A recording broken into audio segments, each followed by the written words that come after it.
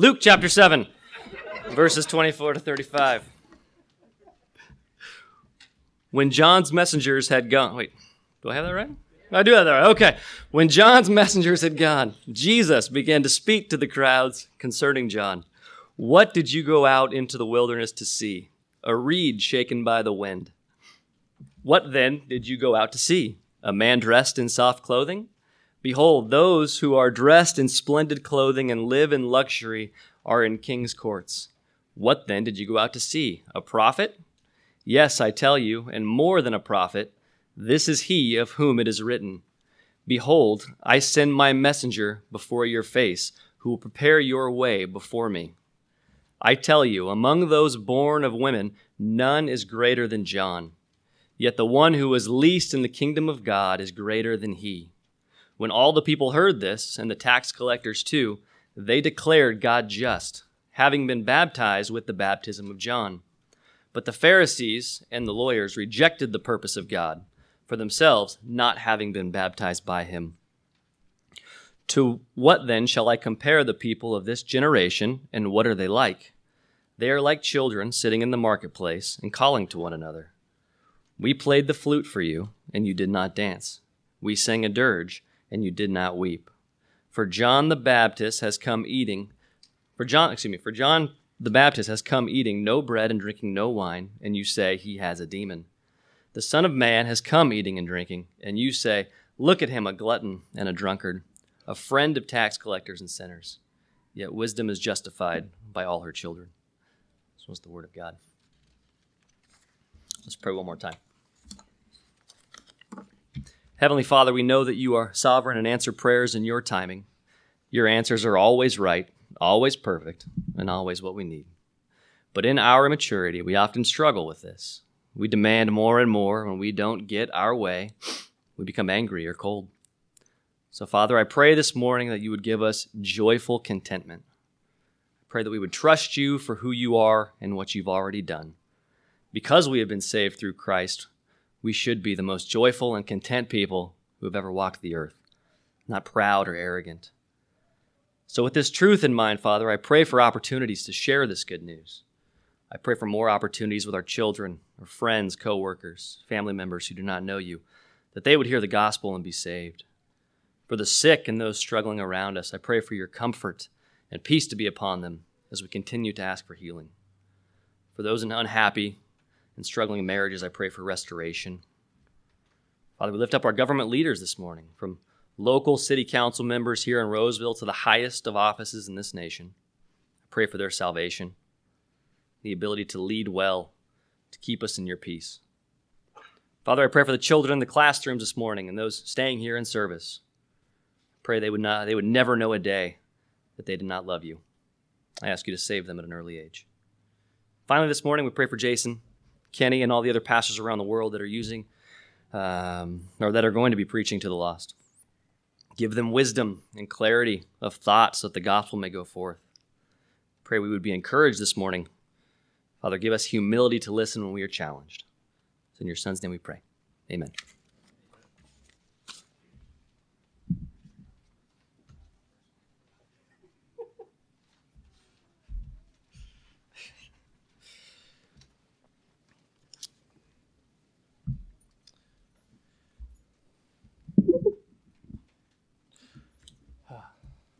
So Greg's reading of Scripture was strategic. Every one of you was paying rapt attention, which is exactly what we wanted to have happen. So perfect.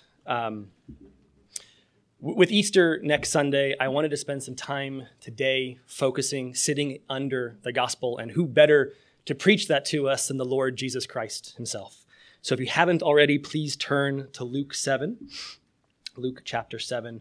Our text is 24 to 25, but we're going to start by looking at verses 18 to 23 as necessary context.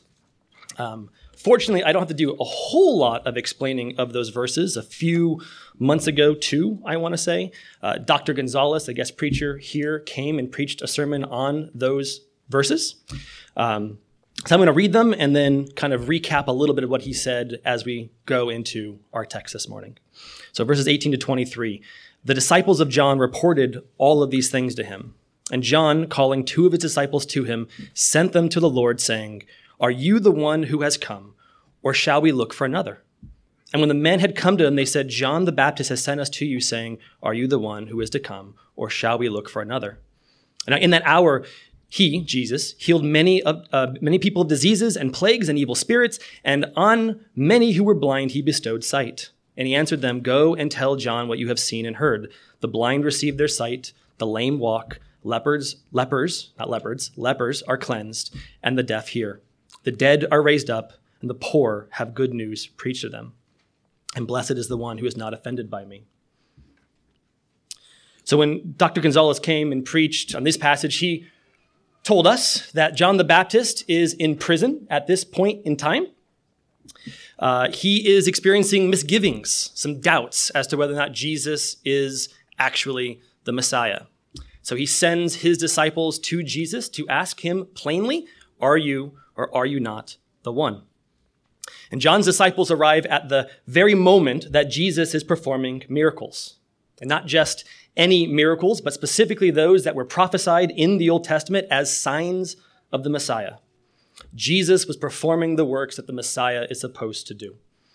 So Jesus points John through his disciples to those very works, to those very miracles. He tells John's disciples to go back to the Baptist and tell him Jesus is doing those things that the Messiah has been prophesied to do.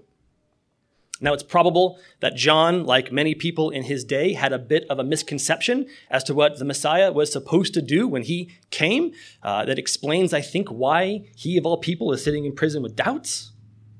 And so Jesus isn't just pointing John to himself. He's also correcting some misunderstandings that John may have had. And this is a loving and gracious thing for Jesus to do. He doesn't attack John for his unbelief. He doesn't get angry. He doesn't demand that John, his cousin, be better. He gently corrects his misunderstandings that may exist and reassures him by pointing to the Lord Jesus Christ and saying that the Messiah has come. But that's not all that Jesus does here. It is not an accident that John's disciples arrive at the exact time that Jesus is performing these miracles. It is not an accident that Jesus is surrounded by a crowd of people when this happens. And it is not an accident that Jesus talks to John's disciples in front of the crowd as opposed to leading them away to a private place. Jesus is a master evangelist. He sees an opportunity here, and he's not going to let it go to waste. His words in verse 22 to John's disciples are not solely for John's benefit. They are for the benefit of the crowd as well. Jesus is not only reassuring John, he is also providing testimony, clear testimony, to everyone who overheard the conversation. He is making a clear, definitive declaration of himself to John, to John's disciples, to the people, and frankly, us today. In doing so, Jesus is drawing a line in the sand. Everyone who hears his words in verse 22 has to decide whether or not they are going to believe who Jesus said he just claimed to be. They have to decide whether they're going to step over the line in faith or whether they're going to remain on the other side in unbelief. And our passage this morning, verses 24 to 35, really can be summarized as Jesus pushing the crowd of people to pick a side. In our text, Jesus makes 2 statements. In verses 24 to 28, we see the first statement in which Jesus both reaffirms his position as Messiah of Israel, but also explains to the people their desperate need for a Savior. His second statement is in 31 to 35. Because unbelief persists, Jesus makes it abundantly clear that any unbelief is owing to nothing less than the hard hearts of the people listening to them. He makes it very clear that there is no innocent unbelief. There is no accidental unbelief. Any unbelief that we may have has its source in the depravity of the hearer and not in the failure of God to make the truth clear. And that's our rough outline for this morning. We're going to look at those 2 statements of Jesus in turn. We're also going to look at Luke's commentary on the crowd's reaction in verses 29 to 30, and we're going to take those in the order that Luke presents them. But first, let's ask the Lord's help this morning. Father, as we approach this text, we are humbled, Lord, to be in your word again, to be looking at the words of the Lord Jesus Christ, the maker, the ruler of all creation, Lord, I pray that you would grant me grace this morning, that you would grant all who hear this grace this morning, Lord, to listen intently, to listen with soft hearts, and ultimately, Lord, to be encouraged, edified, and transformed. We ask you for this in Jesus' name. Amen.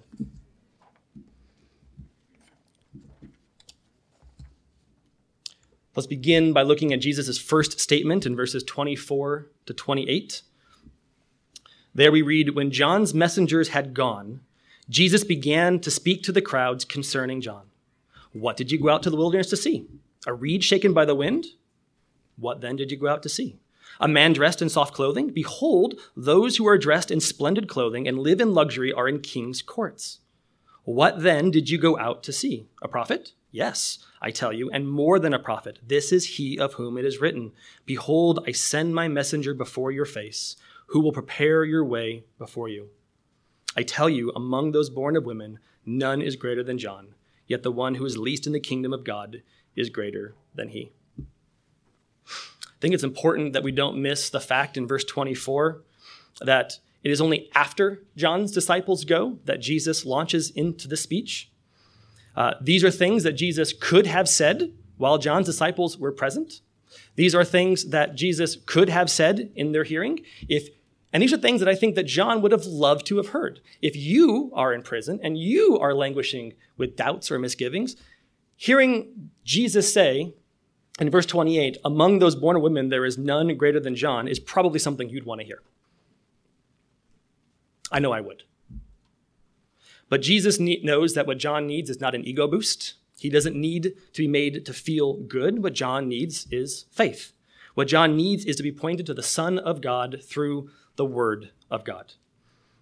John's faith, the crowd's faith, our faith is deadly serious. What we believe about Jesus or what we fail to believe about Jesus is the most important thing in the world, full stop.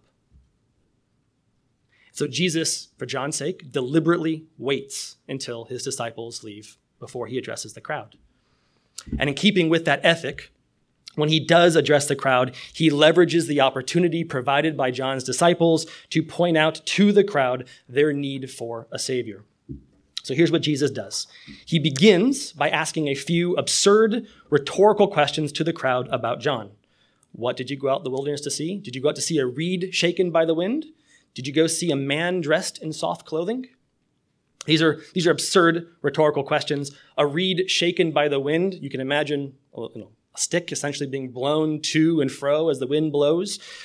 Someone who is like that is someone who is wishy-washy or uncertain or hesitant. They don't have any firmness to them.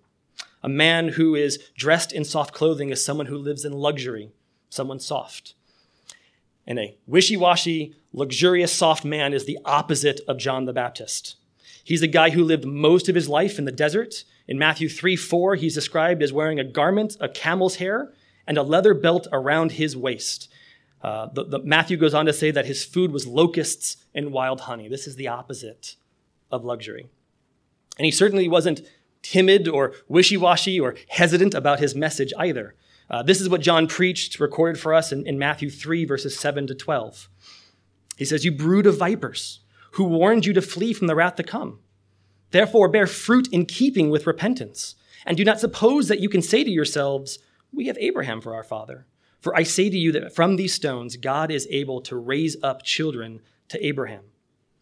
The axe is already laid at the root of the trees. Therefore every tree that does not bear good fruit is cut down and thrown into the fire. As for me, I baptize you with water for repentance, but he who is coming after me is mightier than I, and I am not fit to remove his sandals. He will baptize you with the Holy Spirit and fire. His winnowing fork is in his hand, and he will thoroughly clear the threshing floor, and he will gather his wheat into the barn, and he will burn up the chaff with unquenchable fire." That's not the sermon of a timid man. And so in asking these questions, Jesus is building up John the Baptist for the crowd. John was a great man, is his point. And he was a prophet, which is where Jesus goes next. In verse 26, he asks one more rhetorical question, pointing out to the people that they went out to see a prophet. But not just a regular prophet. This great man was more than simply a messenger from God like Isaiah or Ezekiel or Samuel or Isaiah. John himself was the subject of prophecy. He was a prophesied prophet. He was a herald to the Messiah. That's what the passage Jesus cites in verse 27 is referring to. The herald's job was to go out before the king to make the people prepared for the king's arrival. John wasn't just talking to Israel on behalf of God. He was announcing and preparing for the coming of the Messiah. John was a special guy. And Jesus puts the cherry on top of this John Sunday in verse 28, again saying, among those born of women, none is greater than John. So in some sense, Jesus is saying that John the Baptist is the greatest human being who has ever lived. And I think looking in context at what Jesus is saying here, there are two categories in which he is talking about John's greatness. Who John is and what John has done. John's pedigree and John's conduct. If you want to measure greatness by who someone is, John wins the prize. He is born to a priestly lineage in Israel. He is the cousin of the Messiah. He was the subject of a miraculous birth himself. He is a prophesied prophet, and he is a herald of the Messiah and the kingdom. No one in the Old Testament has a better resume than that. No one. If you want to measure greatness by how John lived his life, John was a righteous man. He lived in the wilderness, not caring about any of the things that this world has to offer. He lived off the land in full dependence on God. He was a prophet devoted to his God, and he was no hypocrite. He didn't preach turning from sin and then hypocritically engaging in it. John was a righteous man. Of course, he's not sinless, but I think Jesus is telling us here, if you take John the Baptist and you compare him to anyone else, John stands heads and shoulders better. John was more dedicated to God. John won more victories against the flesh. John was more upright in his life than anyone else. John was as great as a person can be, which is why the second half of verse 28 is such a huge blow to everyone who is listening. If John is as great as a person can be, yet the one who is least in the kingdom is greater than he. The least in the kingdom is greater than John. This is the climax of Jesus' first speech. John is the greatest who ever lived, and it's not good enough. The least person in the kingdom is greater than John was, which means, Jesus is saying to the crowds and to us, we simply do not measure up. No matter who you are, how you were born, what you've accomplished, how hard you've tried, how many rules you think you've obeyed, how much service to God you think you performed, you will not be able to exceed John the Baptist. In the crowds that Jesus is speaking to are Pharisees and lawyers, men who would be particularly happy to say that they were fit for the kingdom because of their own righteousness and their service to God. And Jesus tells them all very clearly, if John isn't good enough, neither are you. To be in the kingdom, you need to be clothed with the perfect righteousness of the Son of God. Entrance into the kingdom requires perfection. You cannot enter the kingdom with the slightest trace of sin or the least failure to keep God's commands. You cannot enter the kingdom of God because of who you are or what you've done. In fact, it is who you are and what you've done that will keep you from the kingdom. The only people fit for the kingdom are those who've had their sins washed away by the death of the Lord Jesus Christ and have his perfect, sinless life credited to him as if it were theirs. And that is Jesus' message to the crowd in this first speech. And I just want to take a second and kind of point out the brilliance of how Jesus did this. Yes, his main point is that as great as John is, it's not enough. The kingdom requires perfection. But in getting there, let's not miss the fact that Jesus reminded the people that they went to go see a prophet. And if they went to go see a prophet, guess what? They are accountable to having heard that prophet's message of repentance and obeyed it. He reminds the people that John is the herald of the Messiah, which is a subtle reminder to the fact that he just declared himself to be that Messiah, the very Savior that he is pointing them to in describing their need. Every word in this speech has meaning. There is not a wasted syllable. Every word is meant to call his people to repentance and faith. When I was studying through this, there's a quote elsewhere in the New Testament that came to mind, and it said, no one ever spoke like this man. And it's true. This is a masterful speech. And yet, he is met with unbelief. He is met with unbelief.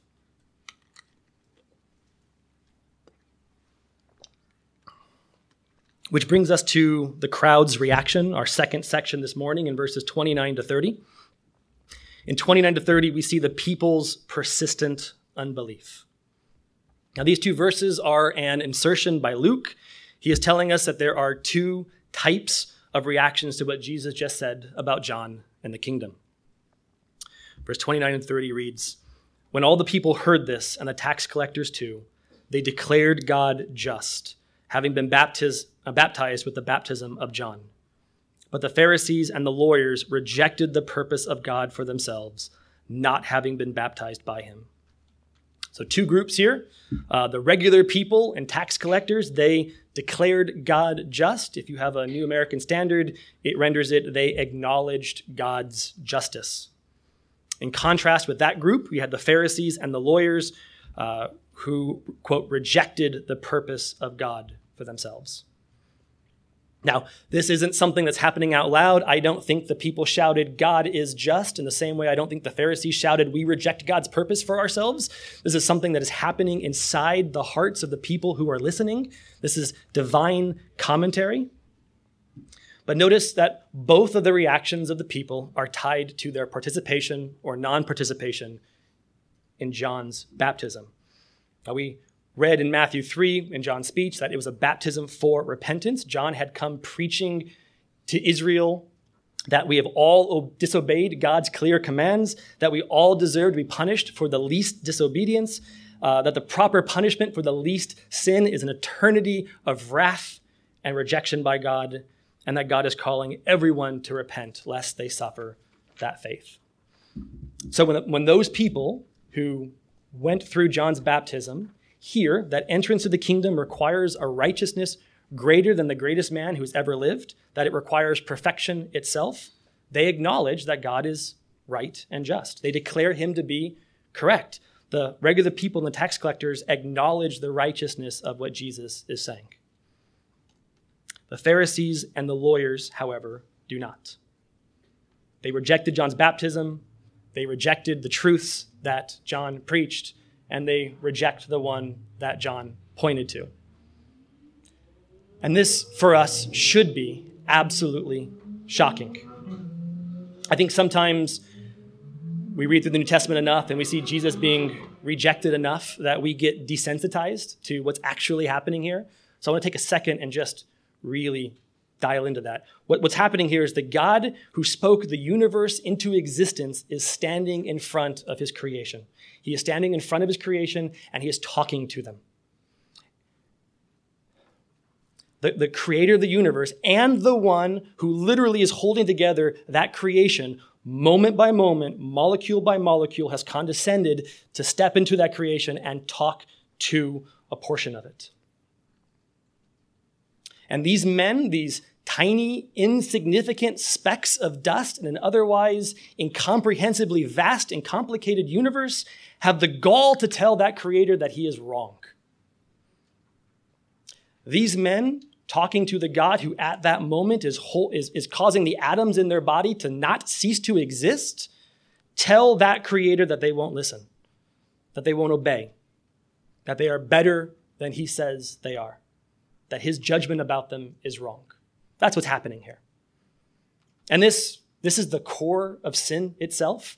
This is what sin is in a nutshell. Every sin from the garden till today is really nothing less than this. It is the insignificant creature telling its infinite creator, I know better than you.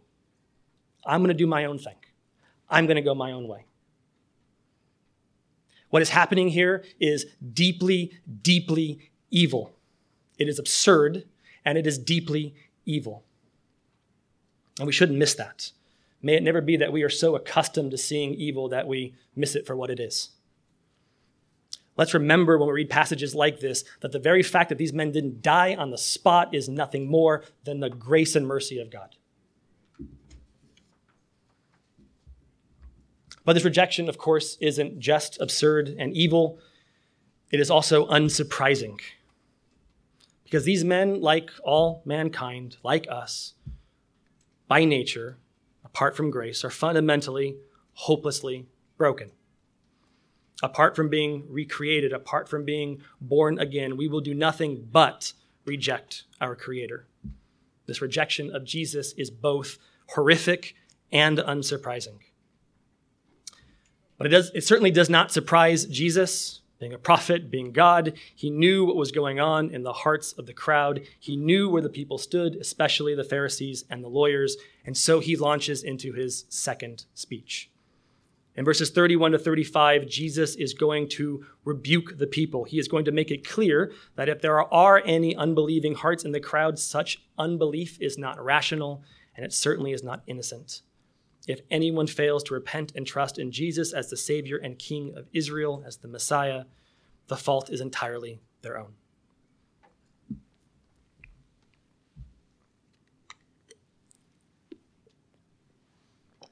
So again, that second statement, verses 31 to 35. Jesus says there, "To what then shall I compare the people of this generation? And what are they like? They are like children sitting in the marketplace and calling to one another. We played the flute for you, and you did not dance. We sang a dirge, and you did not weep. For John the Baptist has come eating no bread and drinking no wine, and you say, he has a demon. The Son of Man has come eating and drinking, and you say, look at him, a glutton and a drunkard, a friend of tax collectors and sinners. Yet wisdom is justified by all her children." So this speech is a rebuke. It is a clear rebuke. Now, Jesus focuses this on the lawyers and the Pharisees who overtly rejected his message moments ago, just as they rejected John's. And in fact, that's actually the point he's making. The Pharisees refused to listen to John, and they are refusing to listen to Jesus. And in doing so, they are proving that the problem is not the message or the messenger, it is them. The problem is their hard hearts. Both Jesus and John were prophets. Both were sent by the Father to preach. Both fulfilled their ministry in the power of the Holy Spirit. Both loved the people that they preached to. But as much as they had in common, they lived very, very different lives. John abstained from all worldly comforts, apparently didn't even eat bread. Jesus was the opposite. He didn't abstain. He enjoyed the good things that were created. Not to excess, not sinfully, but he certainly enjoyed a good meal. So when John came, strict, austere, abstaining, the Pharisees accused him of having a demon, according to verse 33. When Jesus came, loving life, loving people, enjoying God's creation, they accused him of tolerating sin, of being a sinner himself, in verse 34. Two very different approaches, but the exact same result: rejection. And Jesus' point here is brilliantly simple. He is saying to the Pharisees that God sent them two very different men, and they rejected both. They found fault with both. And in doing so, they proved that the issue is really that they just don't like what God has to say. They just don't like the message. They don't like being told that they're wrong. They don't like being told that they stand accused before God, that they need to repent, that their blind, self-righteously legalistic lives will never earn a place in the kingdom, that they, like everyone else, need forgiveness and mercy. The fact of the matter is, the Pharisees didn't want to listen. They viewed themselves as righteous, and so John's message of repentance was intolerable. They viewed anyone who did not follow in their self-righteous footsteps to be worthless. They treated them with contempt, and so they could not accept Jesus' message of mercy and grace.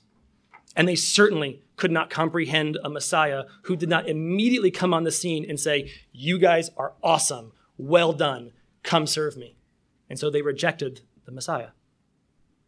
The problem isn't the message or the messenger, the problem was them. And sadly, despite Jesus testifying that he is the Messiah in verses 18 to 23, despite Jesus pointing to their need for a Savior in 24 to 28, and despite this rebuke to the Pharisees for their unbelief in these verses, their unbelief remained and their hard heart stayed unrepentant. Now we know this because there's a text that follows this immediately. After this encounter with the crowd, one of these Pharisees by the name of Simon invites Jesus to dinner. And it starts in verse 36. Listen to how this dinner went. One of the Pharisees asked him to eat with him, and he went to the Pharisee's house and reclined at table. And behold, a woman in the city who was a sinner, when she learned that he was reclining at the table of the Pharisee's house, brought an alabaster flask of ointment. And standing behind him at his feet, weeping, she began to wet his feet with her tears and wiped them with the hair of her head and kissed his feet and anointed them with the ointment. Now, when the Pharisee who had invited him saw this, he said to himself, if this man were a prophet, he would have known who and what sort of woman this is who is touching him, for she is a sinner. The same self-righteousness that Jesus just rebuked is still there. The same contempt for others is still there. It is like Simon did not hear anything Jesus just said. He listened, but he didn't really hear. Because what Simon needed, what the Pharisees needed, what the rest of the crowd needed, what everyone needs is a new heart. There is no innocent unbelief. There is no one who can say, if only someone had explained it better. There is no one who can say, if only someone else had explained it to me, I would have believed. In this passage, Jesus eliminates both of those excuses. If we remain unbelieving and hard-hearted, the fault is simply our own.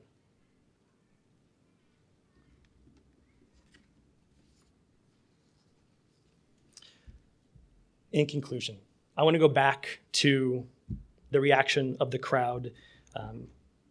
It is clear that the Pharisees and the lawyers rejected what Jesus had to say here. And the rebuke in 31 to 35 is primarily aimed at their hard hearts. But I think there is another kind of unbelief demonstrated here. It is far more subtle and just as deadly.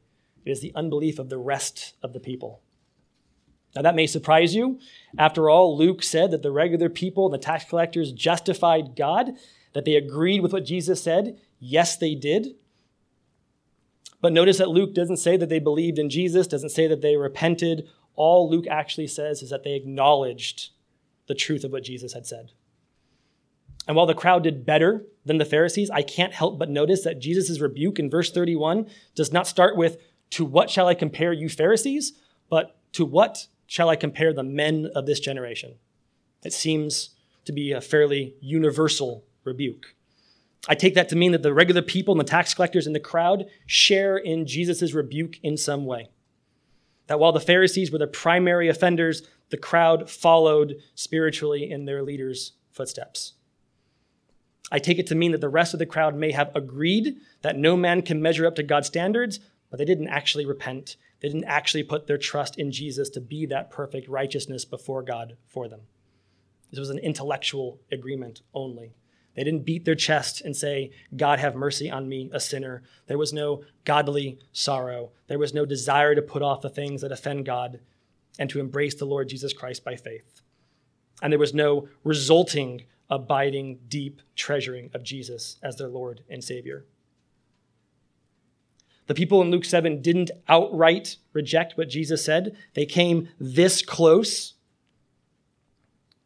but they never crossed a line in the sand that Jesus drew. And sadly, this is a common occurrence in the New Testament. We see this multiple times. People who say the right things, even temporarily follow Jesus, and then fall away. In John 6:66, Jesus saw many of his own disciples walk away. These were men who, up until that point, had followed him around. They considered him their master. They had all the appearance of faith, but none of the substance.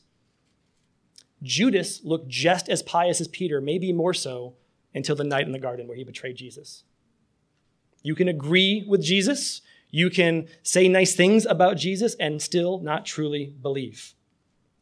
I think there are many, many who fit this description in our day and age. People who name the name of Christ but have never actually repented, who view Jesus as some sort of insurance policy against going to hell, who merely regret things that they have done in their life and confuse that with repentance, who are merely sorry over the consequences of their sins without any Godward focus.